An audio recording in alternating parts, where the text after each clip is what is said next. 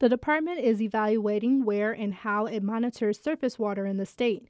Jeff Vericchione is an aquatic biologist at the DEQ. He says the department's current strategy is to assess the status of bodies of water in the state. We are open to seeing if we can detect new and emerging water quality problems that we may not have a lot of information about. We also use this monitoring to see how well our water quality protection programs are working.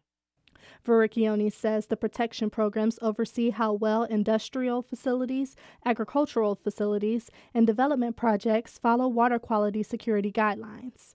Michiganders interested can submit a monitoring request form online by November 30th. I'm Brianna Tinsley, WDET News.